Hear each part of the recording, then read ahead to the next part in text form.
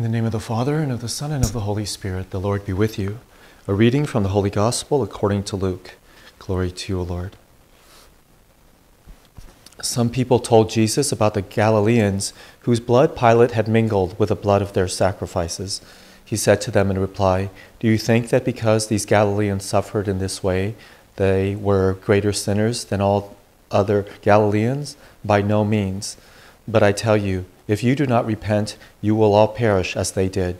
Or those 18 people who were killed when the Tower of Siloam fell on them. Do you think they were more guilty than everyone else who lived in Jerusalem? By no means. But I tell you, if you do not repent, you will all perish as they did." And he told them this parable. There once was a person who had a fig tree planted in his orchard. And when he came in search of fruit on it, but found none, he said to the gardener, "For 3 years now I have come in search of fruit on this fig tree, but have found none.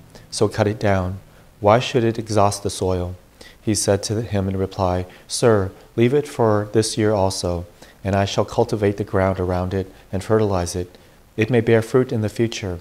If not, you can cut it down." The Gospel of the Lord. Praise to you, Lord Jesus Christ.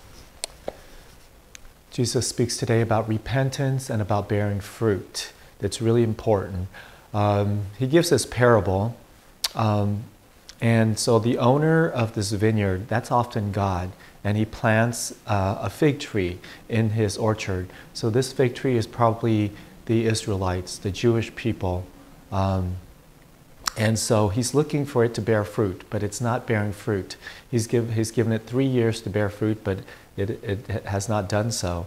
And so that's how it is with the people of Israel. They're not bearing fruit. And then this gardener says, "Well, sir, let me cultivate it and let me fertilize it and see if it'll bear fruit."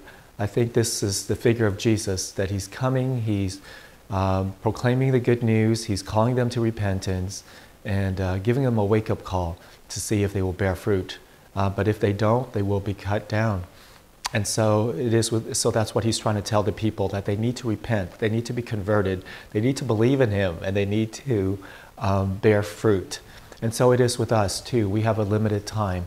Jesus is so patient with us. God is so patient with us. And he's given us all the means, the church, the sacraments, the truth, the Bible, the graces, all the means to grow in holiness, all the means to conversion, especially the Eucharist and confession. But are we taking advantage of those means? Are we being converted? Are we bearing fruit? If not, then we will be cut down. We will perish as well. There are consequences to our actions, consequences to our choices. Life can only go so long. God can only be so patient. We can only live so long. The window of opportunity is closing.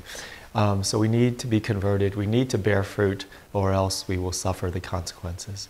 We thank you, Jesus, for reminding us the limited time we have to be converted, to bear fruit for your kingdom. Help all of us to recognize that time is short, and let us repent of our sins, and let us be converted and live a good life and bear much fruit for your kingdom. May Almighty God bless you, the Father and the Son and the Holy Spirit.